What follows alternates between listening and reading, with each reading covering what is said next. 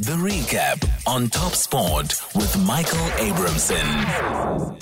And we can go straight into our Formula One chat. We're going to have to keep it fairly brief, I'm afraid, but there's so much to talk about in the world of Formula One.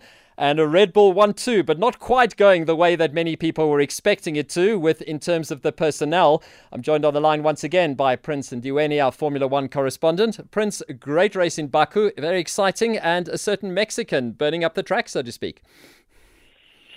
Yes, great to be back, Michael. Very exciting in certain pockets, but some would argue that, well, I myself would argue that 80 to 90% of that race was a bit of a snooze fest. Okay. Baku didn't really bring as much excitement as I think a 1 month break would build up for Formula One fans. But it's cars on track nonetheless, and I think the build up to it was great. There's always this banter going back and forth. I think the hottest talking point was Max Verstappen saying he loathes the format of sprint racing. Mm-hmm. And I think it was the ultimate test. We spoke in passing, I think, about it in the preview that it's a new format and things of that nature. So seeing it actually happen was interesting. I think what we expected, which was difficulty adapting in a short period of time with only one free practice session, we saw a lot of teams struggle with that, acclimatizing very quickly. Alpine was one of them. I'd say their car both of their cars broke down on the Friday, so you can imagine how bad the weekend then went for them. But other than that, I think it was mostly just trying to get up to speed with very little information, which is the challenge. Right. And I suppose it's a data-driven sport, so I suppose a lot of the teams had to sort of think on the fly, or sometimes even borrow from information they had from last year because they didn't have many practice sessions. But otherwise, yeah, it went really as expected. Charles Leclerc, we spoke about him. You mentioned the other day that he's a Baku specialist, 3 pole positions in a row. Couldn't keep his pole position effectively throughout the race, but still ending third. How do you interpret that particular performance?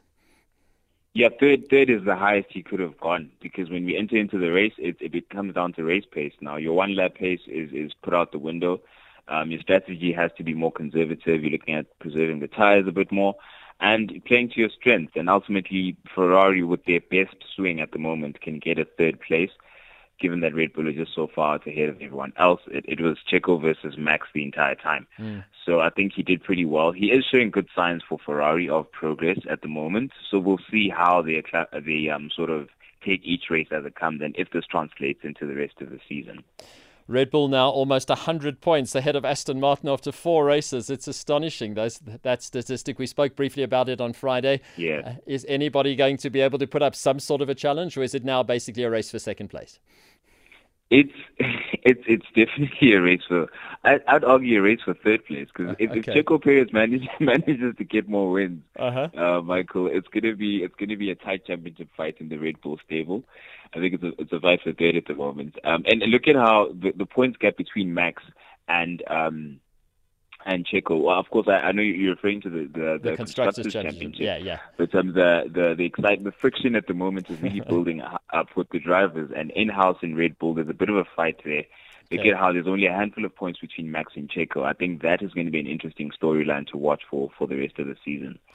And then just finally, before we've spoken plenty about the race, but I need to talk to you about a South African having an incredible weekend. Brad Binder, firstly, winning the sprint at the Spanish Grand Prix on Saturday, edging out the defending champion by 0.48 of a second. And then, unbelievably, ending second in Jerez in the Grand Prix proper after losing a lead it held until the 20th of 24 laps. What a weekend for Brad Binder.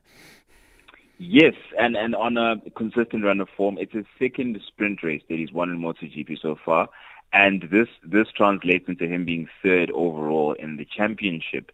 So the sprint racing format, it came with contention just like with Formula One. I mean, it's a sprint race in every weekend, but you can see the benefits for teams that are sort of punching above their weight. But you can argue that KTM are definitely a top 3, top 4, top 5 team comfortably, and can actually swing for several podium positions, even win.